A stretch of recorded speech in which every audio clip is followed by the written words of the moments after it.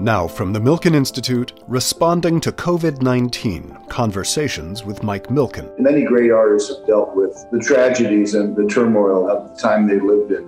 The artist needs some time to reflect on it. Then as an artist, you process it and maybe not consciously even. It's filtered through your other experiences and your craft as an artist. That's Larry Gagosian. He is perhaps the world's premier art dealer, with galleries on 3 continents. Although not an artist himself, he has launched countless careers and has a deep understanding of how men and women of artistic vision can help guide and heal the human spirit in troubled times. He spoke with Milken Institute and Faster Cures chairman Mike Milken on Friday, June 5th. Larry, thank you for joining me today. Nice to be with you, Mike. We both were born in Los Angeles. I was a San Fernando Valley boy. Right. And you did spend some time at the same high school I did, even though we didn't know each other in high school. And I really think back of the time that I came back in 1965 during the summer to work in LA from Berkeley. The free speech movement was over and the Watts riots occurred. For me, Larry, it changed my life. And then I met this young African-American man who told me no one would ever loan him money because of his race. And I went back to Berkeley and changed my major to finance, and the rest is history. Art plays an important role during a crisis. Are there times in history that you think there's iconic paintings, iconic photos, or things where people captured the spirit and you did not have to have any captions, you didn't have anything. By just looking at that, it captured the spirit? Anything in history that comes to mind? Photography, obviously, is the most vivid way of capturing history. And, going back to photographs that were taken during the Civil War, that were taken during World War I, that were taken during the Battle of Dunkirk. I think photography is so immediate and irrefutable in the message it conveys. It's kind of a real-time medium. Painting, I think painting needs a certain, in my opinion, the artist needs some time to reflect on it, because sometimes your first reaction, for lack of a better way, is a bit knee-jerk and maybe too simplistic. And you take it in, and then as an artist, you process it and maybe not consciously even try to depict some horrible event that happened in war or what's been going on with civil unrest and the marches. It's filtered through your other experiences and your craft as an artist. And I think that's one of the most meaningful. In terms of painting, Picasso painted an amazing painting that was in response to the Korean War, which not that many people remember this painting. It's a very unusual Picasso because it's very literal. And you see soldiers lined up with long rifles. I don't want to missay it, but I think it came from a Goya painting that referenced a Spanish war. And he kind of borrowed the imagery from the Goya, if I'm not mistaken, and kind of put it into the present context. And Picasso was not a political painter. He had very strong political views, and particularly in terms of what was going on in Spain. But he wasn't what I would say is a political painter. But over the years, many great artists have dealt with the tragedies and the turmoil of the time they lived in. So, Larry, one of the things you said really struck a chord with me.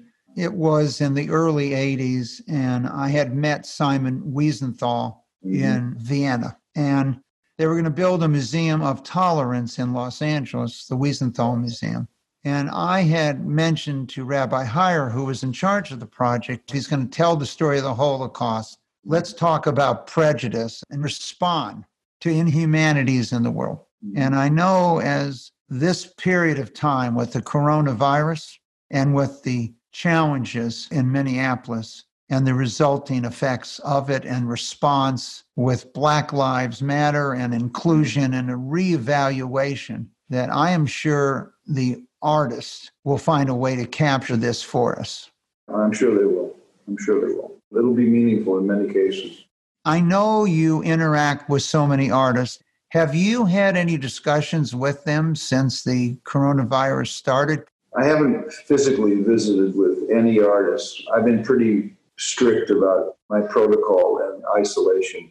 But I've talked to many of the artists that I represent, and not so much about To be honest with you, not so much about how they felt about what was going on, although that always would be part of the conversation, but just how are they feeling? What's their mood? Are they working? And Mike, artists are really well equipped for this moment for obvious reasons. They tend to work in isolation. I mean, some artists have studio assistants, but most artists work by themselves. So this is not a shock to their daily routine that they go to a studio and try to work. And I think it's, for many of them, I wouldn't say it's an escape because they don't look at their art as an escape, but I think it concentrates them in a particular way, knowing that they don't really have access to the broader world in the same way that we.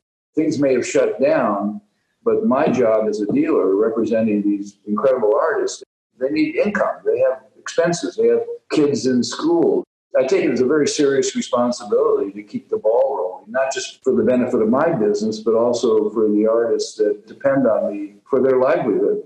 I always was looking for that entrepreneur. Who am I going to back financially?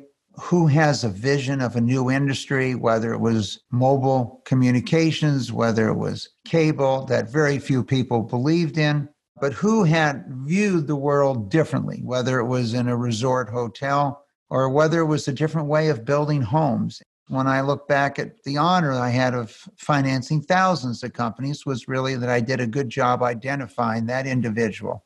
And that individual's ability to communicate their vision to their employees and to investors. And when I think of your career, the amazing ability you've had to look at new artists or young artists, take us for a moment from this young student at UCLA that braved the Watts riots to see with his own eyes to deciding that art was your career.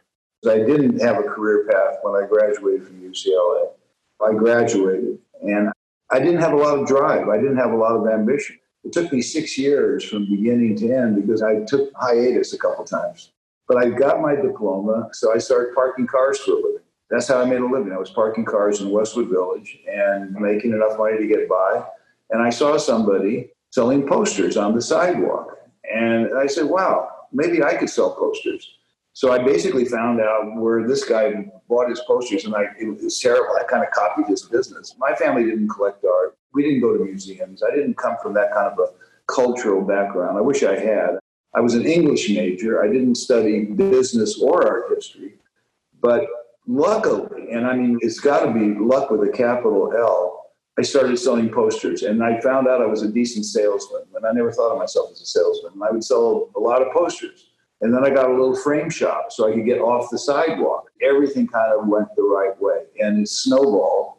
And I remember my first trip to New York was to go to an artist studio. I'd never been to New York. I fell in love with New York. I was just smitten. As soon as I hit the sidewalk, I was smitten. And so New York and art became fused at that moment in my life. What about identifying those artists? You've got a feeling that it's going to connect to someone else. Well, I really don't think about it connecting so much to someone else, to be honest with you.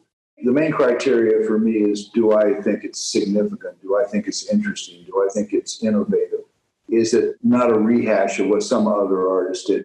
And usually if I like it, that means I want to buy it. If I don't want to buy something in the studio, that's usually a bad sign for me personally. I have a pretty good eye for art, and I think I more often am right than wrong. And I go with my gut, and I go with what really turns me on. And if it turns me on, very often there'll be an audience for it.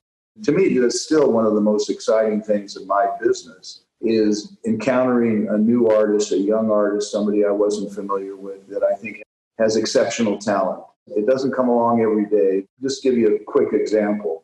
I was living in my loft in New York, and a friend of mine, Barbara Kruger, taught at UCLA for many years, a terrific artist and a great friend. She was in a group show in a gallery, and she said, Larry, would you mind walking over?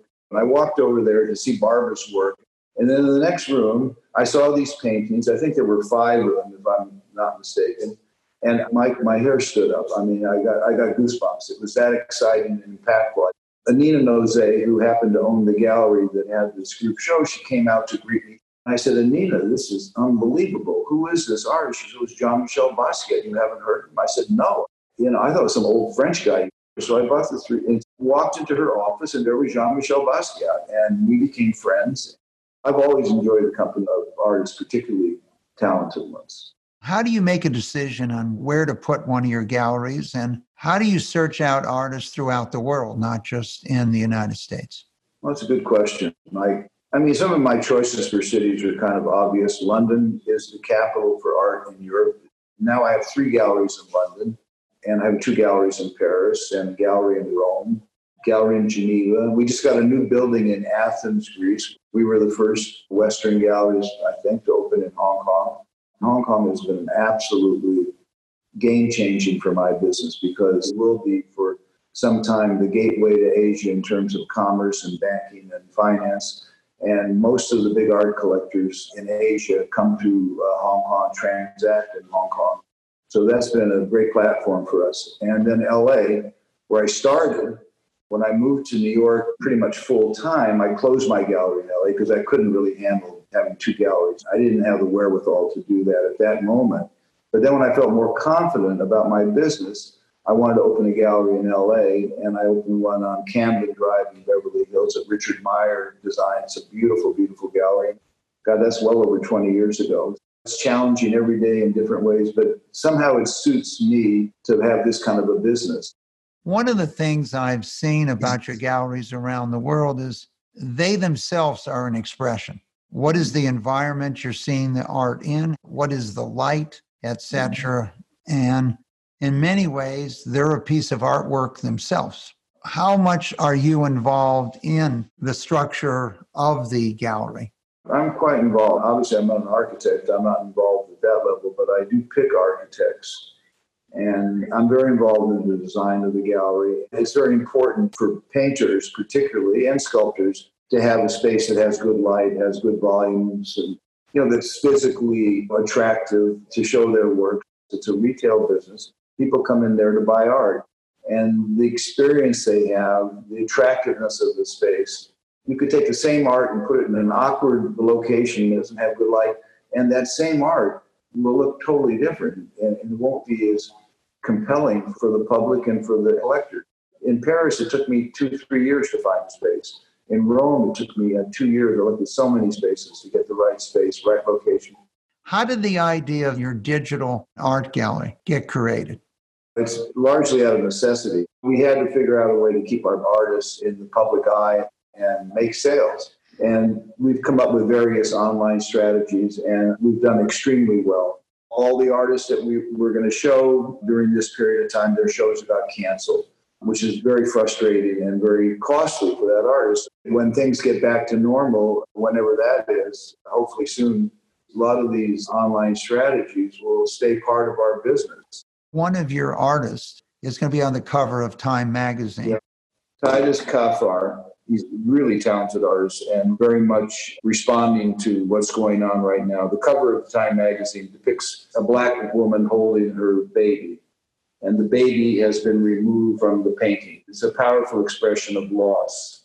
He gave a talk at this conference for about half an hour, and I've never seen an artist get up and hold an audience like that effectively and in such a moving way. He's a great artist, and we're going to be showing his work in New York in September. I think things should be open enough to have an exhibition by then.